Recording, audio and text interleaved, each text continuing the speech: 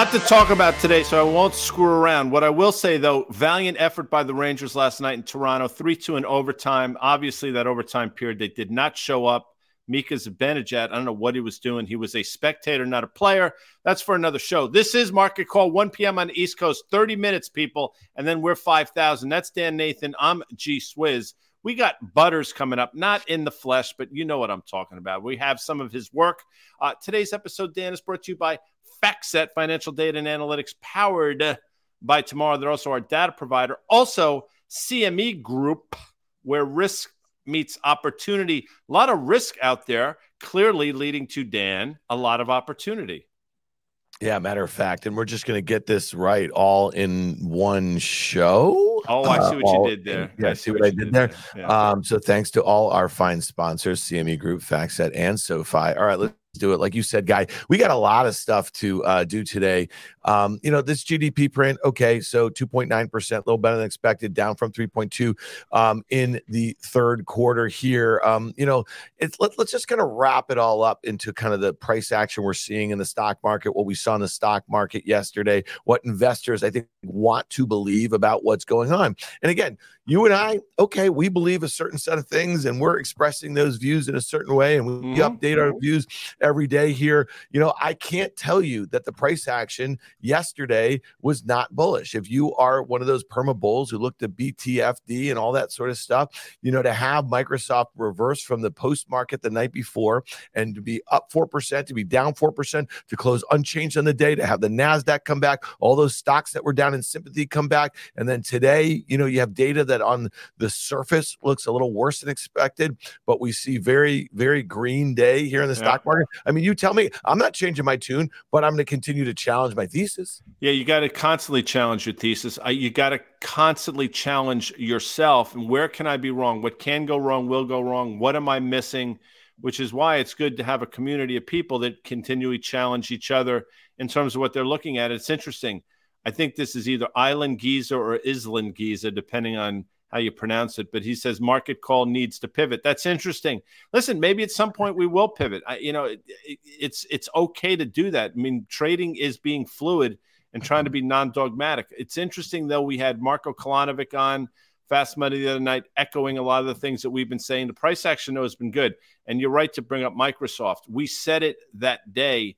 Probably a gap up to 250, wait for the conference call, and that's exactly what happened. You saw the stock traded down to 232 yesterday, but the way that it rebounded and then the ensuing move it's having today is very encouraging. And the fact that the market hung in yesterday and bounced back the way it did, very encouraging. So a lot to like if you're in the bull camp for sure, and a lot of people that are in our camp probably questioning their thesis and wondering, all right, what am I missing here? I don't necessarily think we're missing anything, but we'll see. I mean, that's what makes markets, as I said a million times. Yeah, I'm not, again, while I'm questioning it, I'm looking at, I respect really good price action in the face of bad news and all that sort of stuff. I guess to me, it feels like deja vu all over again, Guy. If you go back to, the March, April rally, you go back to the June, August rally, you go back to the October, December rally, they all, and we've talked about it on Market Call, they seem really similar to the kind of what we're in right now. We have a Fed meeting, that people had expectations into in those past three things. And then they got some commentary that made them feel a bit more comfortable relative to where stocks were. Okay. They were coming off relative lows. The difference here is that we have this meeting next Wednesday, and then followed by one in mid-March here. Stocks have been rallying in the face of bad news. Again, bullish. I think a lot of expectations are that the Fed is going to say that we are nearly done. Fed fund futures are pricing in more cuts late this year than they were just a few weeks ago, right? And so I think we have a tweet on that from Lisa Abramovich, if you want to take a look at that. So again, a lot of things are lining up. Rates are coming in, the dollar's coming in, inflationary inputs are coming in. The idea that the Fed is going to soften their stance on inflation because of all of that. So again, all supportive to equity valuations. But again, I go back to, we're in the middle of earnings season. We're probably less than a quarter way through for S&P 500. It doesn't sound great. Put that together with the GDP, and might we see a soft spot mid-year, right? And stocks will not they didn't bottom at 17 times earnings. They just didn't, right, Guy?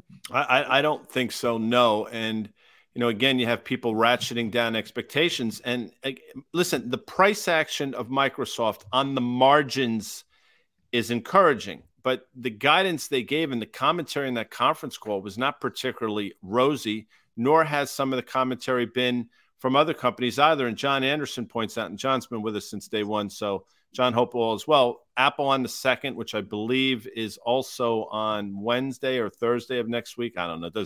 Whatever it is, I mean, that's going to be really interesting to see as well. What is their commentary going to be? I've seen a lot of data suggesting that smartphone demand is down.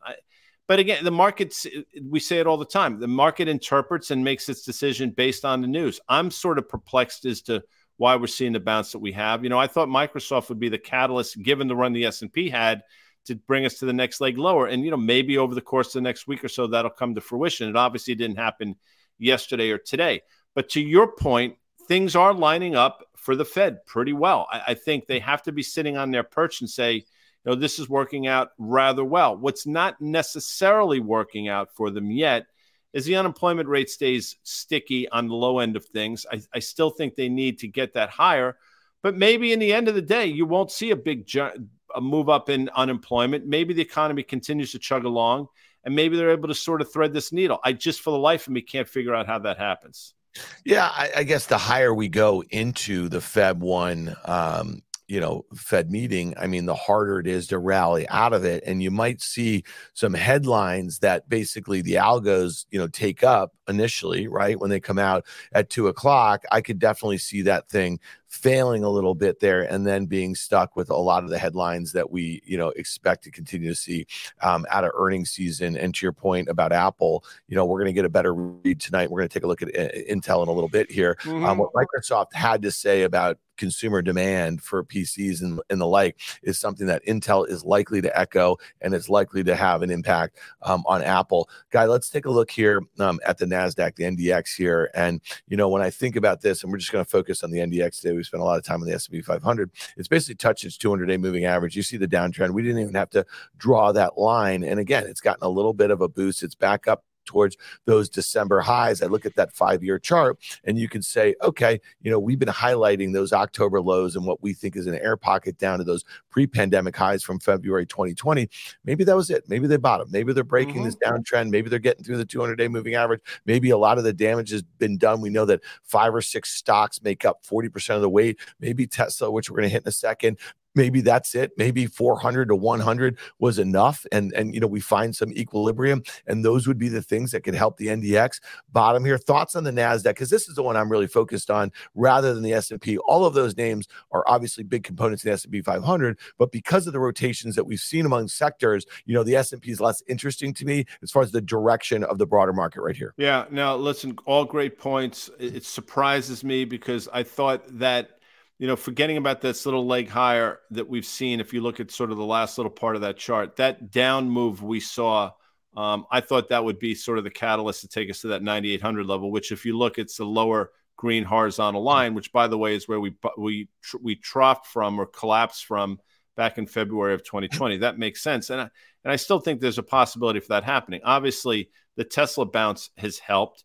Microsoft holding in there to some degree, Apple bouncing off 125 in a pretty meaningful fashion. All good things, all important things to hold this thing up. Question is how long?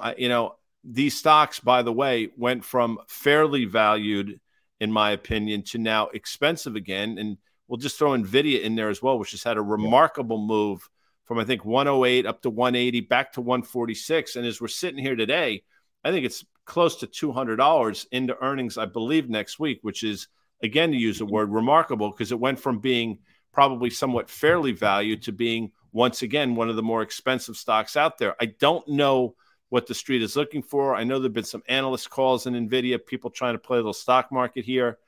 Again, valuation matters in this environment, and this is an expensive stock, but this has also helped that NDX chart that we just had on. For you people waiting for the word toggle, if you want to toggle back real quick, that's gotten us this little bounce back off this recent low.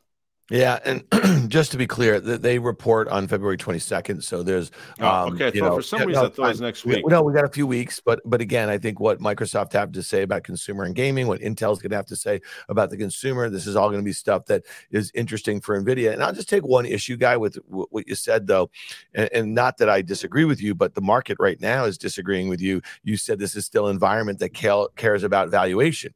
They don't. I mean, think about it. Like, look at the way NVIDIA's rallied back. Look at the way Tesla's rallied. Look at Shopify up 100% off of its lows. I mean, the list goes on and on and on. Netflix is once again expensive, where, a few months ago, you could make the case, and you did on valuation, why it's cheap relative to itself, right? Relative to its peers, relative to expectations, all of that stuff. So I feel like we're getting back into a zone where, because rates have come in and some of these inflation inputs are down, despite wage inflation kind of being sticky here, it seems like investors are really throwing caution in the wind as it relates to valuation once more, which is why I kind of believe that we are going to see one of those sorts of moves that we saw, that exhausted themselves after 2 months. This happened about 3 times last year. They averaged about 15, 16% or so. We're not there yet. The one thing I'll say, and we highlighted this yesterday on that S&P chart, is that the S&P, made its first higher low in a very long time, right? Mm-hmm. And so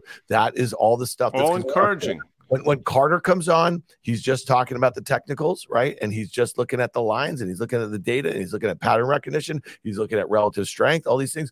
And you and I are putting a lot of other inputs in there too. So again, all interesting stuff. Let's look real quickly at the VIX, Guy. If we look at a 1-year chart going back to the start of 2022, this one, we've said it again and again and again, in the teens, you sell stocks. In the 30s, or you get there, you buy stocks, right? That's kind of played out, and that's kind of coincided a little bit. If you look at, that's the VIX versus the S&P 500 here, and we're at a place where it feels like the VIX wants to melt into the mid-teens, and that would mean that maybe the S&P finds a little room for a little more, but then you want to turn that thing around. And again, bear markets don't end on the sort of optimism that we have right here. They end on a whole heck of a lot of skepticism, and I just don't believe that before we even have a recession, that the market is going to bottom and that the October lows were it. Talk to me about this chart, VIX versus the S&P. Yeah, and then these guys can throw up the 1 year of the VIX too, because this is kind of telling the story here, is that the next push up in the S&P 500 is going to mean what? 16, 17 of the VIX, Guy. Yep, without question. And this is one, again, we've never said to trade the VIX. What we try to point out is you use it to sort of as a barometer of, when you can get in and out of things. And a couple times last year, and we talked about it, and we were, I think, somewhat prescient about it. Every time the VIX had gotten to sort of 34, so that was your signal to buy stocks. It happened in June in a meaningful way. It happened again in October. Prior to that, you saw a couple really wacky days in the market, intraday moves, 500-point up and down swings in the Dow Jones, those types of things. And that typically is a pretty textbook earmark of a short-term bottom and a subsequent rally. We saw that. With the VIX here, though, and somebody asked a question, I think it was Matrix of Compassion, or I love that, by the way. I don't know what it means, but I sort of dig it. What's the black swan event out there? Well, as he knows, by definition, black swans are one of those things you can't really predict. But there are two things out there on the horizon that I think the VIX is pricing in. I think one of those things is this debt ceiling, without question. I don't think the market is paying it nearly enough consideration. I think they're going to push the envelope on this one. I'm not saying it's going to get 2011 bad, but we could approach that type of thing. And again, the China-Taiwan thing, there still seem to be rumblings. Every other day we seem to be getting some sort of indication that things are flaring up. And we'll see. I mean, those are the two things that I look at. And then obviously just the fundamentals do matter at a certain point, Dan, and the market is expensive at these levels. Even with some of the optimism we're seeing, and maybe some of the hope that the Fed has actually figured this whole thing out, I just don't see those things playing out. Yeah, again, once we get through the Fed next week, we have a bunch of data tomorrow morning also. Maybe we can kind of put some of the economic data, just some of the macro in the rear view mirror and start focusing on stocks. I think, again, there's been some tremendous opportunities. I think you just said it on the trading front here. If you can be nimble, I think a lot of viewers and listeners to our content realize that, they're doing other things. They have other careers, like the market stuff and the commentary that we are very grateful that you guys tune in for, and gals, every day. It really is meant to be just kind of, I don't know, maybe we're kind of your market Sherpas here a little bit, and getting into the weeds a little bit too much for some of you. We know that a lot of you guys don't short stocks. A lot of you guys don't buy puts. A lot of you guys, you know what I mean? But sometimes from a sentiment standpoint, it's really interesting to hear how some people that you hopefully know, like, and trust are positioning. Let's take a look. Hold on. This is interesting. Yeah. I know we got to go, but I love this. Chris Sinclair pulled this one up. Fear-mongering media pushing World War III again. Well, we're not the media, number one. We're not pushing anything. By the way, if you go back, prior to the Olympics in the fall of that year, we talked about the Russia-Ukraine situation happening. I mean, I'm not a poli-sci major, but it wound up happening. And I'm not pushing anything. I don't want there to be an out. But if you just read the tea leaves, there's clearly something going on. So, fear-mongering. I love that. When you try to point out things that can happen, it's fear-mongering. I mean, it'd be easy to say, buy stocks hand over fist, the world's a great place, because there are no repercussions for being the cheerleader. But there are obviously people out there that don't want to hear the truth. Anyway, back to you. Yeah, fair enough. I agree with your sentiments there, Guy Adami. Let's look at a couple of things that are reporting earnings. Intel tonight after the close, the implied move in the option market is about 6.5%, or about $2. How do we figure out that, guys? We're going to give a little bit of a quiz. We take the at the money straddle, that's the call premium, and the put premium at the strike in which the stock is trading. Intel is trading 29.5-ish.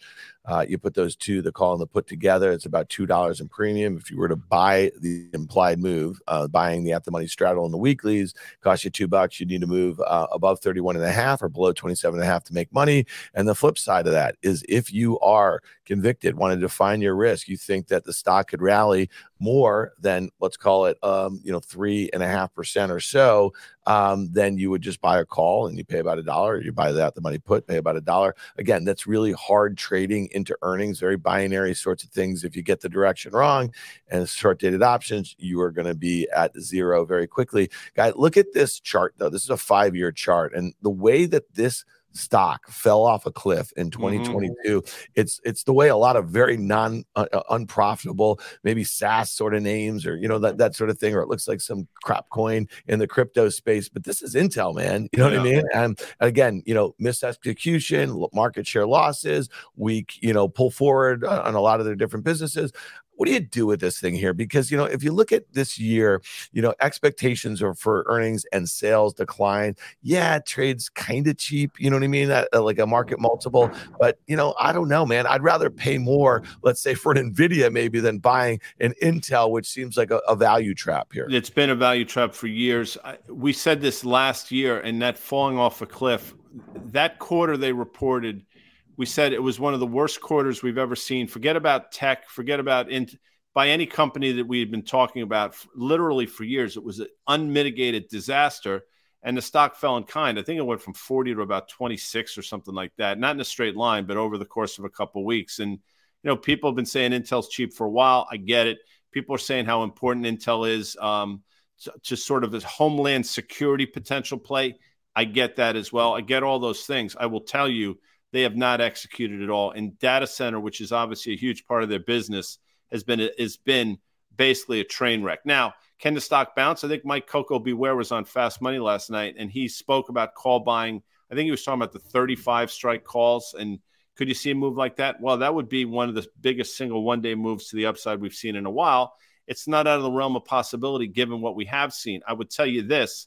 My sense is if you do get that move and you long the stock, you take profits and you run for the hills. Yeah, I would just say below $30. And I don't know what strike Mike was talking, or what expiration Mike was talking about. I'd say that stay away. The only thing you'd want to do with a 35 call is sell it right here. You know what I mean? Because the likelihood that you're going to have a 15% plus move is not particularly great. Let's look at another one. This is American Express, guy. We talked about it a little earlier in the week on Market Call. I was on CNBC's Options Action last Friday. I detailed a bearish trade that I put on Monday. I was looking at February expiration, and real quickly, if they could throw the slide up from the show on Friday, because here's a quick little update. The stock has rallied a few percent. It was trading at 51.5 or so. And I looked at February expiration. I bought the 150, 130 put spread, paying about $4 for that. Well, here we are right now. And this put spread with this stock around 155 and earnings tomorrow morning. Let's look at that chart again here. We have about a 3.5% implied move on this one. We also have Visa reporting after the close tonight. Again, two very different companies, but they may have similar commentary about consumer behavior here. The implied move, man, 5.7. That's a lot in dollar terms there, about 3.5% in percentage terms. You see the chart. I don't know, guys. I mean, I don't have the right trade on right now. I do have a few more weeks for this to play out. So even if I'm down about $1, it costs me $4 here. I like to use a mental stop of about 50%. And, if your view changed, if you put this on Monday and now it's Thursday afternoon and you have this event tomorrow morning, which is earnings, and you think that's going to dictate the course of the trade, you got to make a decision here. You either cut the loss and take a small loss, right? Or you stick it out and you say to yourself, you know what? I'm going to see how this thing goes and look to take up maybe a quick profit if I get it going my way. But I don't love the chart setup. I could definitely see this thing headed back to, let's say, 145 or so, which is that uptrend. I think it was Discover Financial a week or so ago, DFS. They came out, their credit, they basically continuing to take reserves for credit losses. That's somewhat concerning. Then you saw something with Capital One, and you start connecting dots, and they're the first, but they're not going to be the last. And as you know, and as the audience knows, the difference between American Express and a MasterCard and Visa is that MasterCard and Visa are basically just process transactions. They don't take credit risk.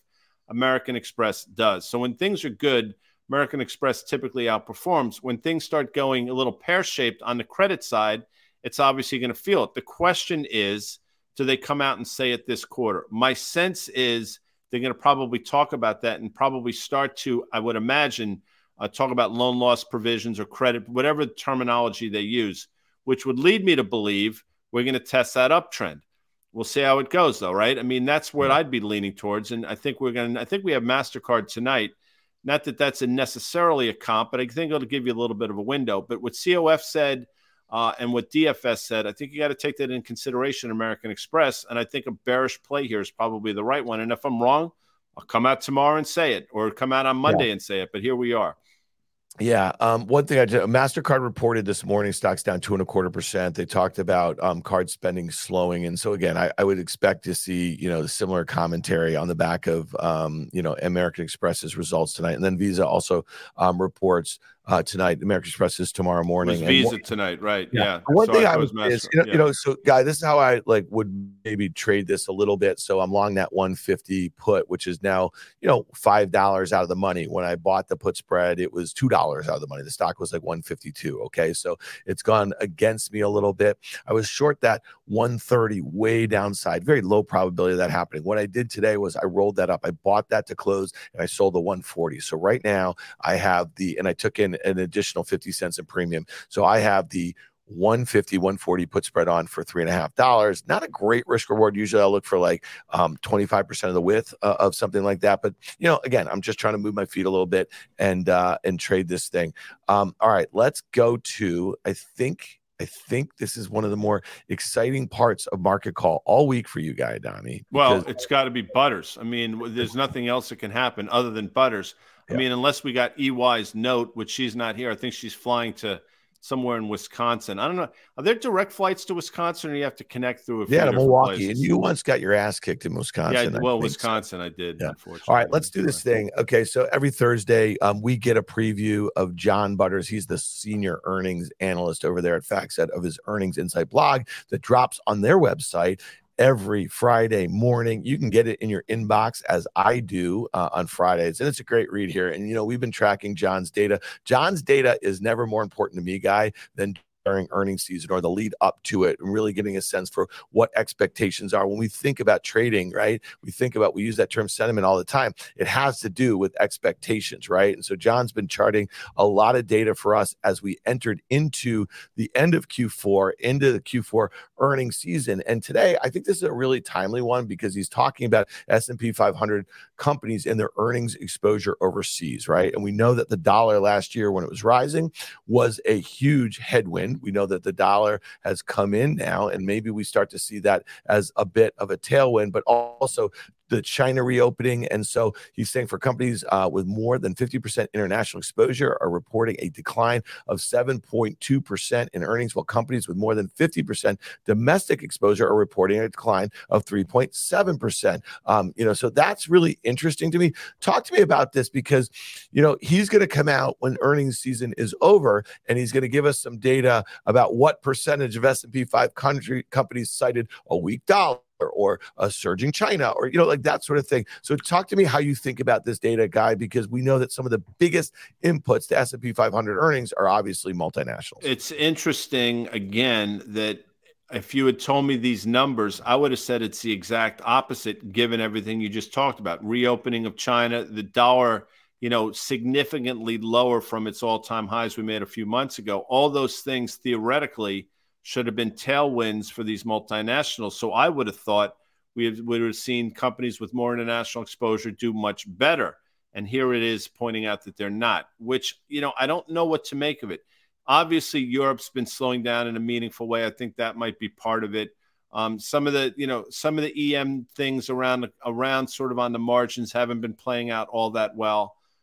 I don't know, but it just speaks to some of the euphoria around a weaker dollar, and the China reopening was going to give a boost to the multinationals with exposure overseas. And to this point, to John's note, it isn't the case. Maybe it's just a quarter early, and maybe we're going to start to feel it over the next couple of quarters, I guess. But anecdotally, I don't think this is necessarily a good thing. Yeah, and as I just said, John goes on to say when he's looking at the sector levels here, information tech and communication services are the top drivers of larger earnings declines for companies with more international exposure.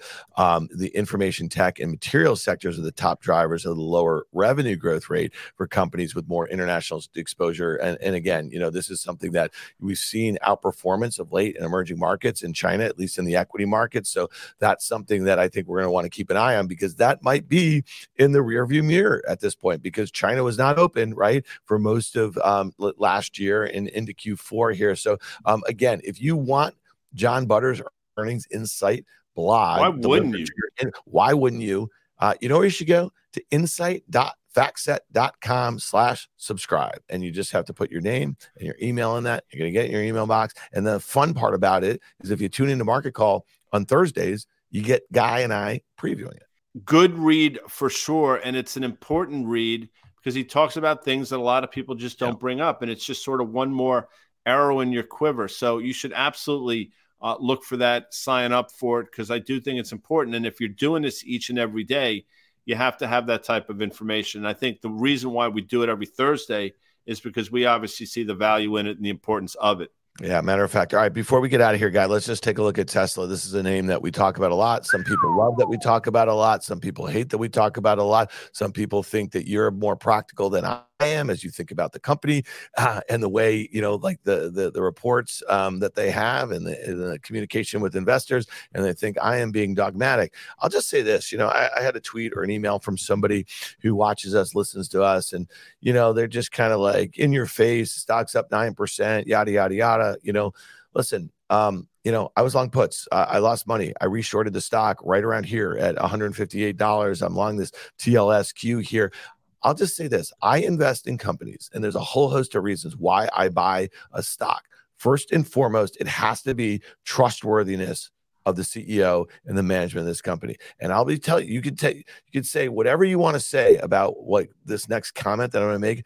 I do not trust Elon Musk. Elon Musk said a number of things on that call last night that I think that he probably knows was not true, but he knows that he can get away with it. Why? For 10 plus years, he's been giving outlandish sort of guidance about what this company is going to do, what their products are going to do, when they're going to be released, and all this stuff. And a lot of them just don't come true. So that's one reason why I'll probably never buy the stock. Valuation is another one. And so I'm going to keep doing it. And you know what? If you want to find your cheerleaders, your perma bulls, there's plenty of them. This is a cult, okay? And Guy and I have seen this again and again and again. And maybe 400 to 100 was enough.